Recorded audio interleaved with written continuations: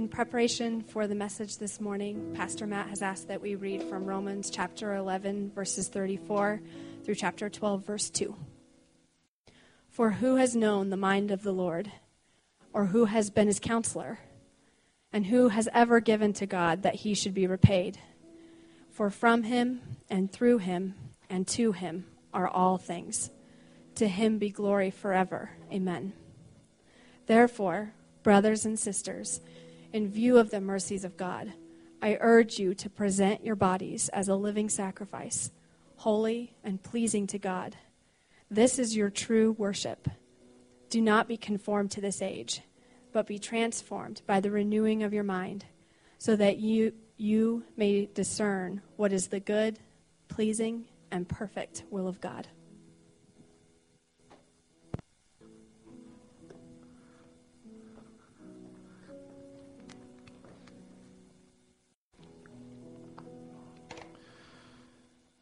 If I were to ask you, what are your core values? Have you ever taken time to maybe write down what are governing principles or thoughts or ideas or beliefs that are essential to you moving forward? I think if we would examine these in light of our personal lives and in a larger context of our church, they'd be very similar. And that's what we've been talking a little bit about the last few weeks. And we begin in Acts chapter 2. And this passage of Scripture, and we'll get back to Romans here in a minute, but is really a description of what is taking place in the early church. And it's not so much prescriptive, in other words, telling us what to do, but it is describing exactly what is happening in the church. And the last couple of weeks, we've talked about what was really key for this church was that they were constantly praising God. This was a core value to them. In other words, we would say to glorify God. God is glorious, and our response to him is to acknowledge his glory.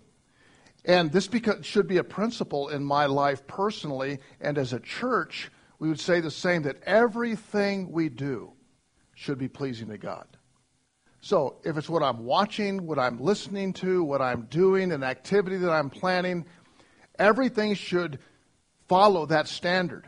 The standard of this, to glorify God, to bring praise to his name, to honor him in my life. The second one that we talked about is that we're part of a family. Not only are we, when we come to Christ, related to God and have a relationship with God, but we're related to one another, and God expects us to function in community. The third that I'd like to speak about this morning is that God intends for us as believers to grow, and we as a church to grow.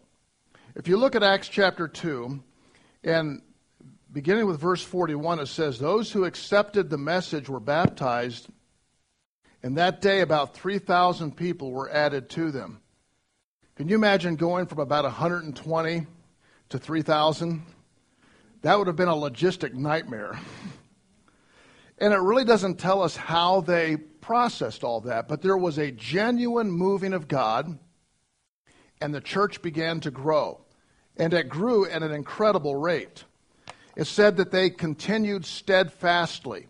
These words that we read in verse 42, it says they devoted themselves to the apostles' teaching. They committed themselves to these core things, to growth. And God was causing the church to grow. All through the book of Acts, you see this growth taking place. And one of the distinct characteristics should be of your life personally and of my life and as a group is that we should be growing in our faith. They continued steadfastly. So this morning, what I'd like to do is talk a little bit about what is growth? What is growing in my faith? What does it look like? I think if I were best to describe it, it would be this way, that when you come to Jesus Christ in salvation, it is at a point in time. It's like the Bible says being born of the Spirit. The Bible makes reference to this in John chapter 3, being born again. Just like your physical birth, there was a date and there was a time. There was a birth certificate. When we come to salvation, there comes a point in time where I recognize that I'm in need. I'm a sinner. I can't save myself. And I trust in Jesus Christ alone for eternal life. I put my faith and trust in Jesus for eternal life. The Bible uses this language, being born from above, being born by the Spirit, being born again. That happens at a point in time. But growth is different in that is a continuing process. While salvation is a point in time, and I instantly become God's child. I instantly have my sins washed away. I instantly am adopted into His family. I instantly have His Spirit in my life in a moment. But God's intent is from that point for you to grow. And the growth process described in the Scriptures begins at salvation, that point in time, and continues with all of its ups and downs through your life until the time that Jesus comes again for us and receives us up into heaven. And that is called growth, Christian growth. And it's different. Now, if I were to ask, is that church growing?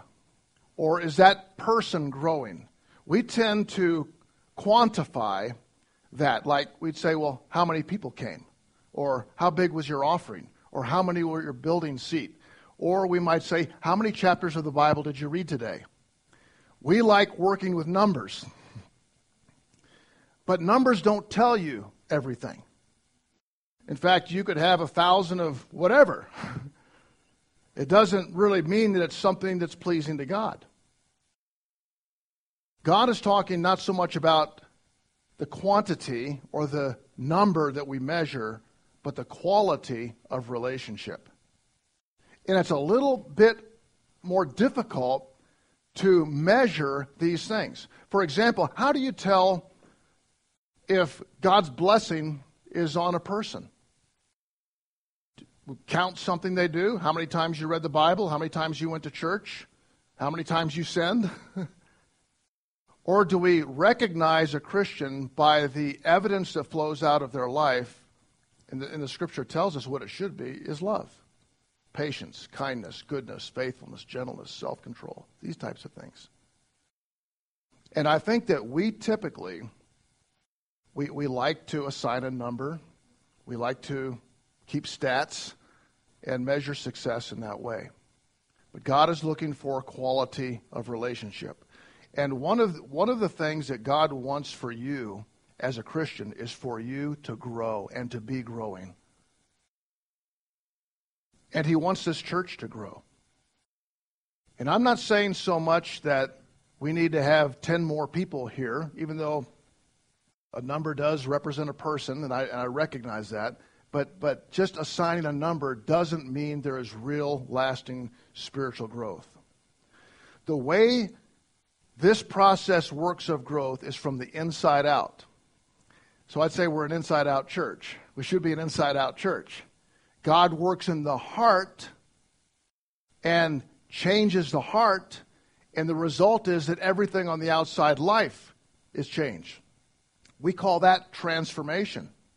It's different than me changing all the externals on the outside and hoping that by doing all of these things, God's going to change me on the inside.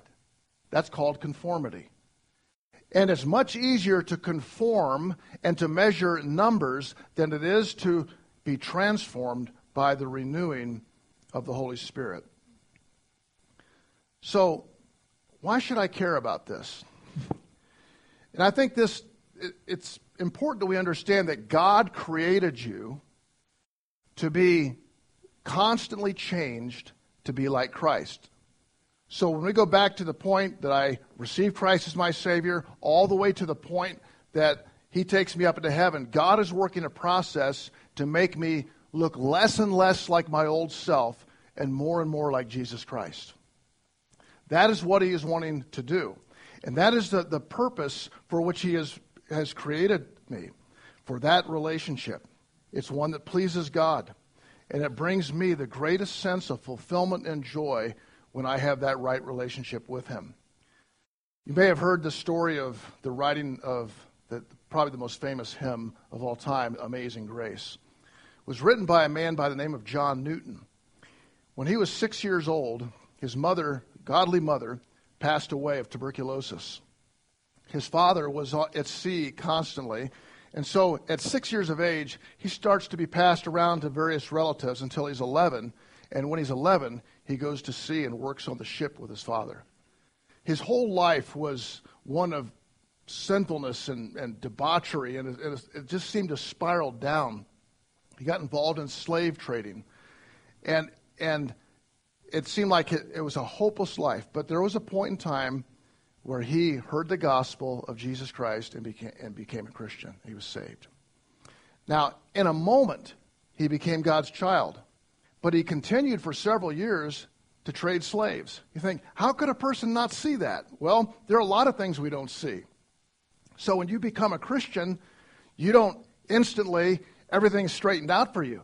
It's a process of growth, and it lasts a lifetime. And God is at work all the way to the end. Later on, he ended up quitting the slave trading. Actually, was working with William Wilberforce to put an end to that. And you see, his whole life became a testimony of grace. So there's grace that saves you. And there's also grace that causes you to grow and to change constantly. So what I'd like to talk a little bit about this morning is, how does that take place? How do I really grow in my faith? And how does this church, when I speak individually to you and collectively as a church, how does that take place? So this last week, as typical, I've got a yellow pad, and I just take out all kinds of notes. I'll be going through the text, going through the commentaries, going through the languages, got pages and pages of notes. And so the other day, I said, Diane, come on out here to the back porch, because that's my favorite place to study in the summer. And fortunately, God's blessed me with a wonderful wife who's a theologian. And but she also helps me get it practical, because she always asks me, yeah, but so what? That's a good question. Yeah, but so what? It's got to be practical. But we were having this conversation about what really helps us grow. And we could probably list 1,000 things that would be helpful. But I asked her, I said, what is absolutely indispensable? What is, if you don't have this, you cannot grow. You cannot grow. In other words, you become, and I feel there are a lot of people like this. They put their faith and trust in Jesus Christ, and that's it. It's like their ticket's been punched, I'm going to heaven. But this is just the beginning of God working to change your life. I don't want to change. Most of us don't like change. Change means pain. I don't like pain. But this is God's will for you. As a believer, God wants to change you from what you're like today, no matter where you are in this process, to be more and more like Jesus Christ. And in that way, He is glorified and pleased. The world gets a pure and clear representation what God's like when they see you. And it gives you the greatest sense of joy and fulfillment and completion. Because if you stand here and don't grow, you're going to be one miserable person. God's intent is for you to go from this place of the new birth to continue to grow and change every day. And you never get, I wouldn't say this, but I had this in my mind, that I'd get to the point where I could kind of coast. Kind of like, I went to school, learned how to grow, learned how to be a good Christian. I'm good. And I'm thinking, sometimes it's harder later than it was earlier. And sometimes I'm thinking, I thought I already learned that lesson. Well, apparently not. I'm learning it again. And God is constantly working at my life to change me, to strip away the old ways and the old way of thinking and make me more and more like Jesus Christ, because God is pleased when we look like His Son. And the world can see what God is like when they see a Christian walking with Him. And I find that peace and the joy of seeing Him at work in my life, there's nothing like it. And so we had this conversation, and I was blessed by it because I was thinking, what is it that you have to have? So what I'm going to do this morning is give you a few of these. And wherever you are in your Christian life, if you're not a Christian, you've never come to faith, I just want to follow with me on this. Some of you may be stuck. You know, there have been times in your life where you've grown. You know, you had these places where, I was really growing and God is working in my life, changing my life, and I'm kind of stuck. I'm kind of stagnant. And for those of you that got your life in order, this will just be a reminder. But I find for me, I need these reminders of what is absolutely essential for me to grow. I shared with you last week, the first thing I pray every morning is, God, help me to become the man you created me to be. I pray that. Help me to become the man you created me to be. And I also pray, when I pray for you, that's how I pray for you. You may say, I don't want you to pray that way. I don't want to change. I pray for this church. More and more, for me, it matters when God looks down at Valley Community Church as you as an individual and together as a group, that God is pleased with what He sees. That's really all that matters.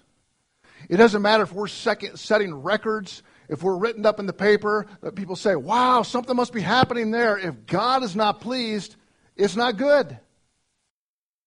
So I pray that this church won't become what I want it to be, but become what God would have it to be in every way. So what is indispensable for you to grow and for Valley to grow? First of all, the necessity of the Holy Spirit. You cannot grow without the presence and the working of the Holy Spirit of God. You cannot grow. When a person becomes a Christian, let's kind of go back to this point, the point in time. Lord, I'm a sinner. I know I've sinned. I can't save myself. There's nothing I can do to get to heaven. I trust in Jesus alone. Not the church, not offering, not being a member. I trust in Jesus alone for eternal life, I believe. Instantly I become a Christian. And something else happens. The Holy Spirit, God the Holy Spirit, takes up residence in my life permanently. He's in my life. Now, the Holy Spirit is not just God's presence that is with you continually. He opens your eyes to understand. He gives you discernment. He convicts you about wrongful things. He directs your step. He comforts you. He encourages you. He helps you. He is your friend. I have God abiding with me in this whole process of growth. You cannot grow without the Holy Spirit. It's like this. You can't grow if you're not born. When I'm born again, Jesus said this to Nicodemus, who in John chapter 3 was a very well-studied religious leader. He came to Jesus asking him questions, and Jesus said to this religious leader, unless you're born again, you can't see the kingdom of God. You got to be born again. And so Nicodemus is puzzled by this. How can a man be born a second time? How can he enter a second time into his mother's womb and be born?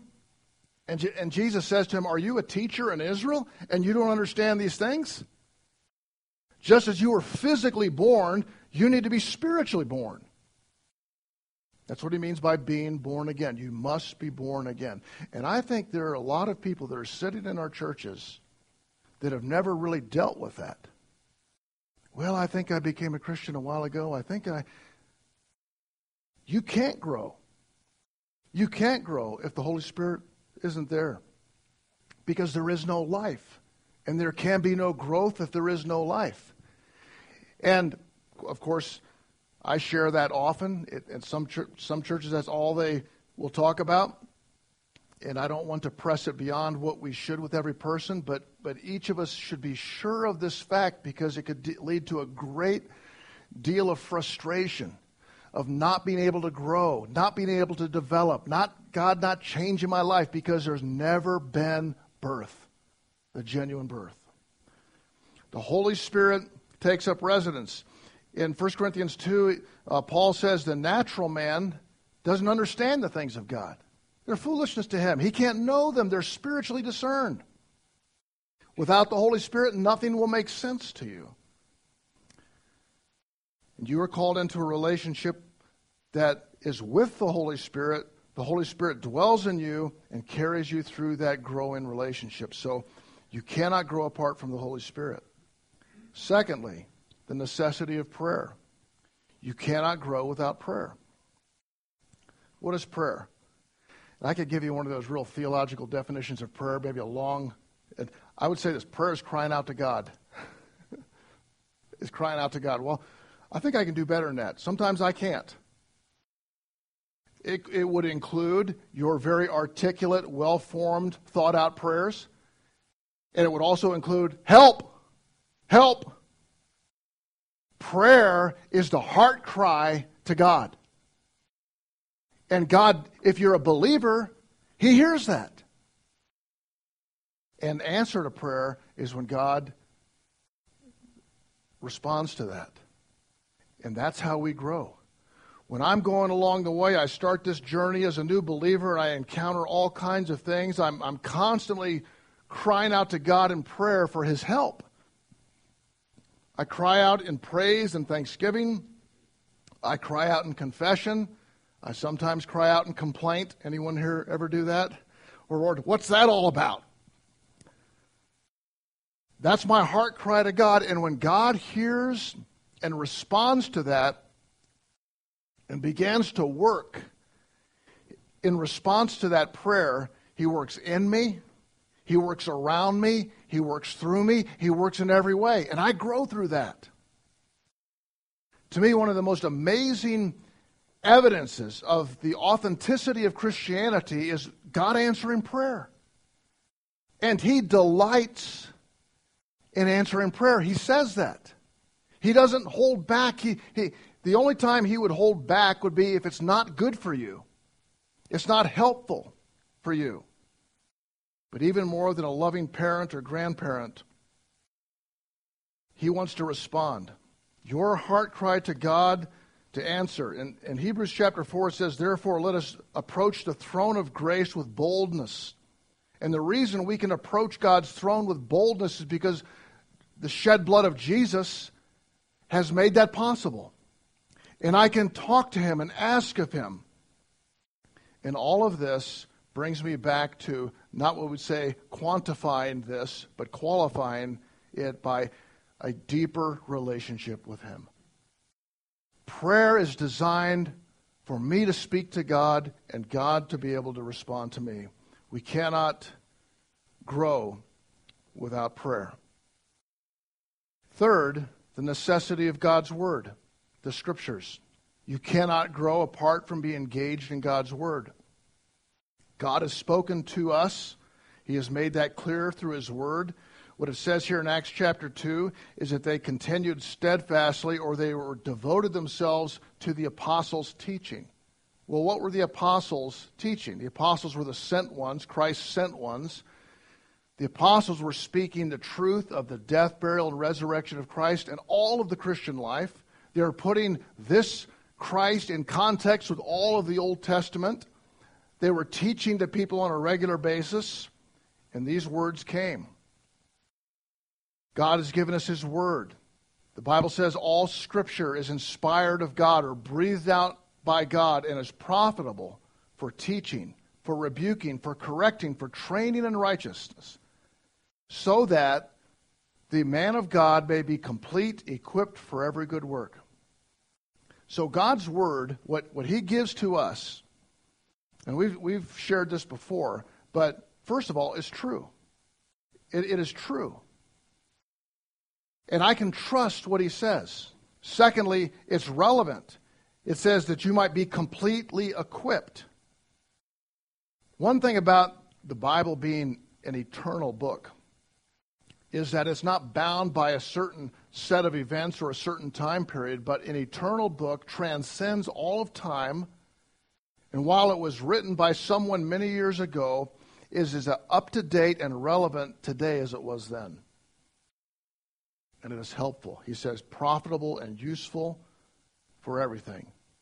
You see, this is like food and water. You need food and water to grow.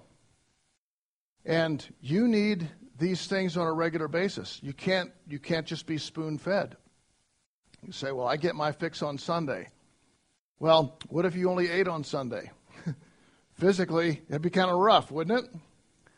God expects us to develop that habit of being in His Word. In Romans 12, 1 and 2 that we've been looking at, it says we have our mind renewed constantly. To me, this is one of the great texts in all the Bible when He pleads with them that to present their bodies a living sacrifice. And He says, don't be conformed to this age, but be transformed by the renewing of your mind. Well, what renews my mind? What resets my rudder? What gives me what I need to know? What helps me to be established in the way to live? It's God's Word. It is your lifeline. It is the thing that encourages you and helps you and focuses you. It directs your steps. It is what you need. I was reading in a little book recently the coma method of reading the Bible. I thought, well, that doesn't sound good, coma. But it's a little acrostic. Coma. First, when you're reading something, what's the context? What's the context? Who wrote this? When did they write it? Who were they writing to? What were the circumstances around this? What was the date? What was happening in the world? Context. Second thing, observation. Underline, mark, circle, read this, make a note. What are you observing about this text? Who's talking to who? What's speaking to you? M is for meaning. What does it mean? What does it mean? I get kind of tickled sometimes in small group Bible studies. Well, what it means to me is, and they'll just make something up. Well, it has one meaning because it meant one thing when the author wrote it. And that has to be established. What is the context? Observing what is being said. What is the meaning? Now, from the meaning, there are many applications. One meaning, many applications. And this is part of how we grow in reading God's Word is how does this apply to my life? Can I see ways that this Scripture, it just hits me. It challenges me. It moves me. And that's what God's Word is intended to do. And I find this, that habit of being in God's Word is probably the most recognizable thing when we talk about how does a Christian grow. You got to be in the Word. But all these others have to be as well. It's all bringing you to relationship with the Word of God, with Jesus Christ, the living Word, and with His Father. Listening to it, reading it, studying it, meditating on it, following it is central to Christian growth. Number 4, the necessity of commitment. The necessity of commitment. You cannot grow without making a commitment to grow. You cannot grow without making a commitment to grow. In verses 1 and 2 of Romans 12, it says, I plead with you to present your bodies a living sacrifice. This is Paul's language to say, you make a decision to, when he speaks about your body, he's really saying of your whole life, make a commitment to follow Christ. It's so easy for us to say, well, I know I should, I know I need to improve on that, I know someday I will. And you know what? It never happens. To me, to grow, if you really want to grow as a Christian, you're going to enter into spiritual warfare because everything in the world is going to resist that. There needs to be a commitment. Elijah said this, if you read in 1 Kings chapter 18, when Elijah is on the top of Mount Carmel and he's debating the prophets of Baal. And he talks to these people, and he says, how long will you waver between two opinions? How long will you waver? He said, choose this day whom you'll serve. Choose this day. And I believe in order to grow, there needs to be a conscious decision. I'm going to grow. I'm going to be committed to this. I'm going to make a commitment to that. I kind of liken it to a relationship that you have. In marriage. Now, why did I marry Diane? Well, just because I needed to be committed to someone, so I committed myself to her. It's all about commitment. Well, I'll tell you the truth, I just flipped out over her. Still do. Even when she comes out in the morning, I say, wow, I'm a fortunate guy. But the thing that I was thinking about when I was dating her was not, well, just need to be committed, just need to be committed. I wasn't thinking about that. I was thinking, man, I really love her. I want to be with her my whole life.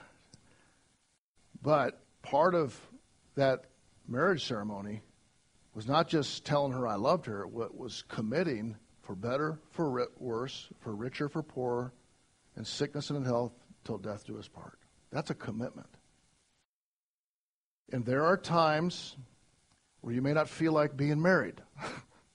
Say, you know what? And there are a lot of days you don't feel like doing a lot of things. Like getting up in the morning or like going to work. But you do certain things because you know that's what you're committed to do. And it's no different. I believe that the most important earthly relationship in marriage is really a mirror of our relationship to God, because what Paul is saying here is you present your bodies a living sacrifice. You are committed to Him. You declare Him. Do you know why baptism was such a big deal in the early church? Because a lot of people say, oh, I believe. But baptism doesn't save you. But baptism was a public, and it is the public declaration that you're a Christ follower. It's not an easy thing to do. In many parts of the world, that's when persecution begins. It's not when someone says, oh, I believe in Jesus. It's when they're baptized because they're taking a physical expression of identifying with Christ. They're making a public statement. So I would say this, that whether it's a marriage relationship or your calling in life or what you know God wants you to do, you can't ride your life on feelings. And you're not going to be able to grow if you say, well, you know what? I don't really feel like reading my Bible this morning. I don't feel like praying. You know what? If you follow that, it's not going to happen. There have been times where I haven't felt like preaching. Now, this morning wasn't one of those times, just so you know. Most time I love it, but you know what? What do I do when I say, I don't feel like that today? It is so core to your spiritual growth to have that steady resolve. Now, does that mean that you're never going to miss time with God, or you're never going to? No, you're going to falter all along the way. But when I stumble and fall down, I get back up and I dust off my jeans and I say, I'm back on track. I'm committed to this. I'm committed to grow all the way through, to grow in my faith. You cannot grow without making a commitment to grow, a decision to grow. Number 5, I've got 3 more here. The necessity of discipline. Isn't it interesting? Discipline comes from the same word, disciple. And Jesus said to his disciples, in John 3, you talk about you must be born again, point in time. But then in John 8, he says, if you continue in my word, in other words, if you remain steadfast, continue in my word, then you are my disciples. And you'll know the truth, and the truth will set you free. So what is a disciple? It's one who follows the teaching. One who follows it. It is a discipline. Now, we got to be really careful, because you can be super disciplined and not be growing. You can have a lot of knowledge and not be growing. And I see people do that. You know what? They've got their routine. They get up, they turn the coffee pot on, they go down there, they read 20 chapters of the Bible, they memorize their verses, they go on their way. They've not changed. When you open this book, God's not interested in just informing you. He's interested in transforming you. He wants to change you. He wants to change you. And growth is when God's word has that impact upon my life and is constantly changing me. There is a discipline that helps me come to know Him. And by the steady and consistent time in His word, in prayer, the time with Him, I grow, not in just habit, but I grow in relationship. And that's what God's interested in. The discipline of asking, what's the best time for me to read my Bible? Now, if you're like me, if I try to read my Bible when I'm going to bed at night, well, Diane will tell you, I put my head on the pillow, I'm gone, I'm done. And it'd be really hard for me to do that. You say, are you a morning person? Well, not necessarily that either, but some say I'm not a night person or a morning person. I just need my sleep. But for every one of us, if I were to ask you, what's the best time? What's the best time of the day for you to do this? And I'd give God your best time. When you're alert, you can think, you're undistracted. What's the best place? Where can you go? I don't know, we've got 10 kids. I've got relatives staying with me. There's no place I can go. Find a place that's quiet. And if you can develop the discipline of the time and the place and some measure of discipline of what you're working through, and say I make a commitment, I'm gonna read my Bible every morning. Have you ever missed any days? Absolutely, I've missed some days. But you're a pastor, you shouldn't miss any days. I know. But I'm human too, just like you. Forget to pray, forget to get in the Word. Sometimes I'll go through all of that, don't remember a thing I read. You ever do that? I think, oh, what did I just read about? But I did it. The discipline in and of itself is not causing you to grow, but you cannot grow without discipline. Discipline is essential. The best time, the best place, to organize some sort of goals to be able to of reading that will be helpful to you, to take notes, to journal, and stick with it. To me, the key of growth is not quitting. You continue to grow through all the ups and downs, all the failures. You say, well, I've never completed any of this, but you've continued on, and you have grown. You cannot grow without discipline, and discipline helps build the relationship and enjoy that relationship. Number 6, and I know you're going to love this one, the necessity of trials. Now, this is not something you go out and try to find. Just so you know, in case you get overly ambitious, I need a trial today. I need a test. So this isn't, you don't put this on your to-do list, but you recognize this, you will not grow without testing. This one was harder for me to grasp in my life. Because I just figured if I do everything right, I'm walking with God, reading my Bible, praying, trying to obey God, that, man, life's just going to be easier. But you find that testing will come your way. It may come in the form of temptation. It may come in the form of a health situation or something catastrophic or loss of a loved one. But every single day, trials come. Nothing will touch your life that has not passed through God's good hand. Remember that. And God will bring every test, every trial, every difficulty because He is going to shape something in you and confirm something in you. It brings the reality of the Word. So when I'm reading God's Word and I'm understanding, I really don't get that depth of understanding until it really gets tested. I said this before with children. Faith that is not tested is really no faith at all. Your faith is going to get tested. Every one of us could say, God is good. I know we had this little saying, kind of goes around, God is good all the time. God is good all the time. I love to tell other people that. God is good all the time. Someone says that to you when you just went through something, you want to punch them. Now you know it's true, doesn't feel true. You know God is good all the time. You know that intellectually. You're not feeling it. So when something happens that seems to be counter to that, you struggle with it. You wrestle with it. You've got to come to terms with it.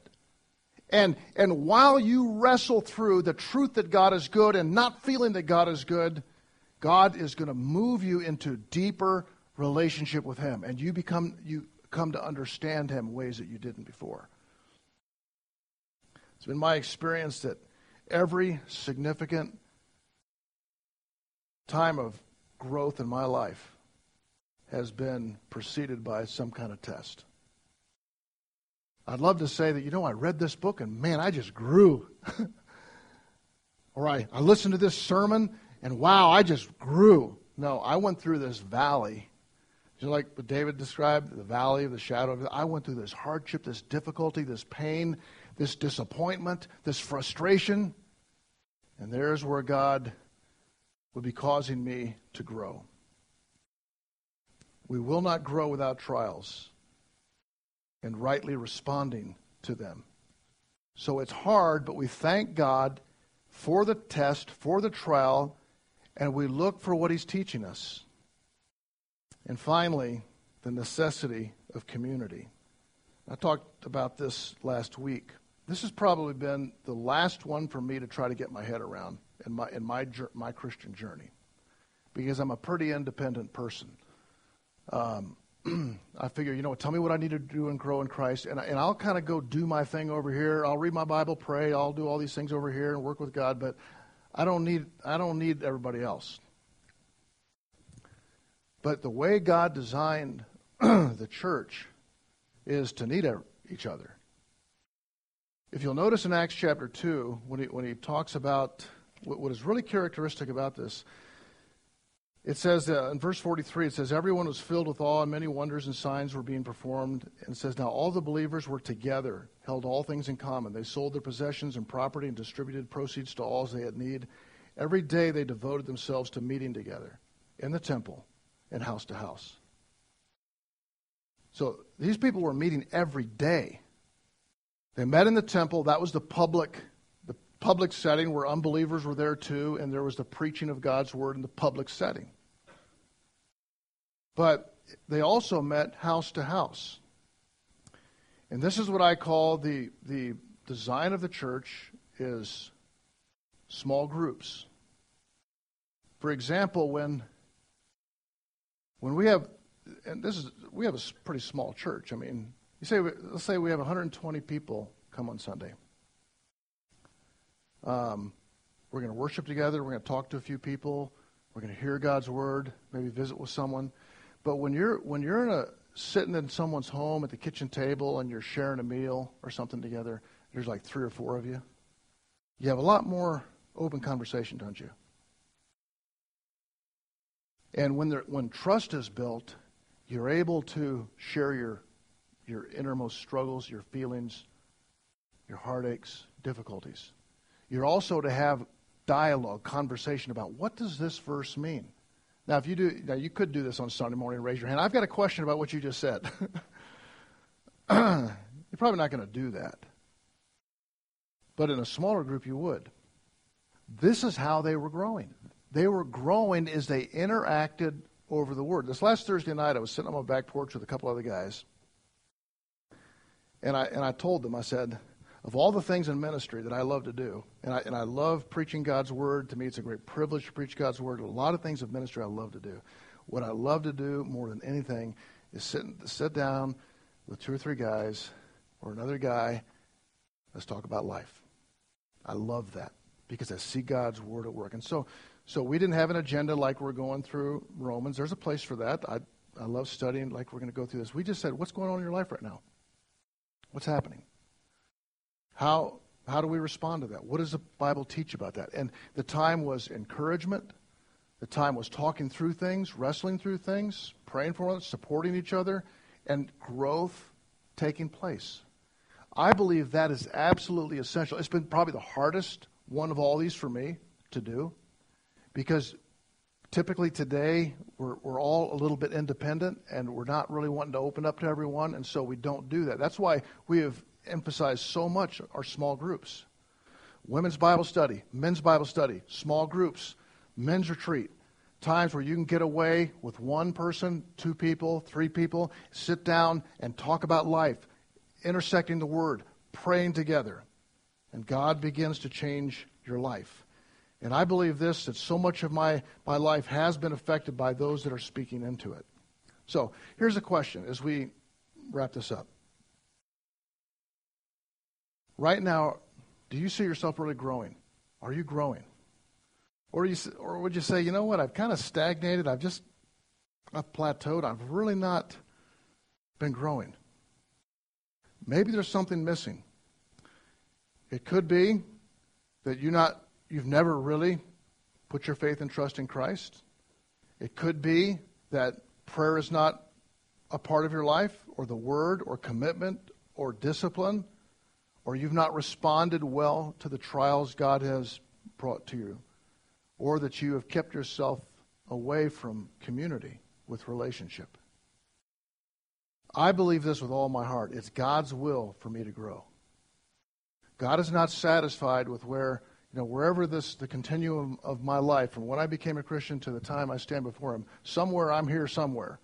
Maybe not right here, maybe here somewhere, okay? God wants me to change. He wants your pastor to change. I hope I'm not the same person next year that I am this year, because He wants to constantly make me more like Jesus Christ. And to be honest with you, when I look in the mirror, I feel like I'm not much like Jesus. I've got a long ways to go. He wants to do that with every one of us.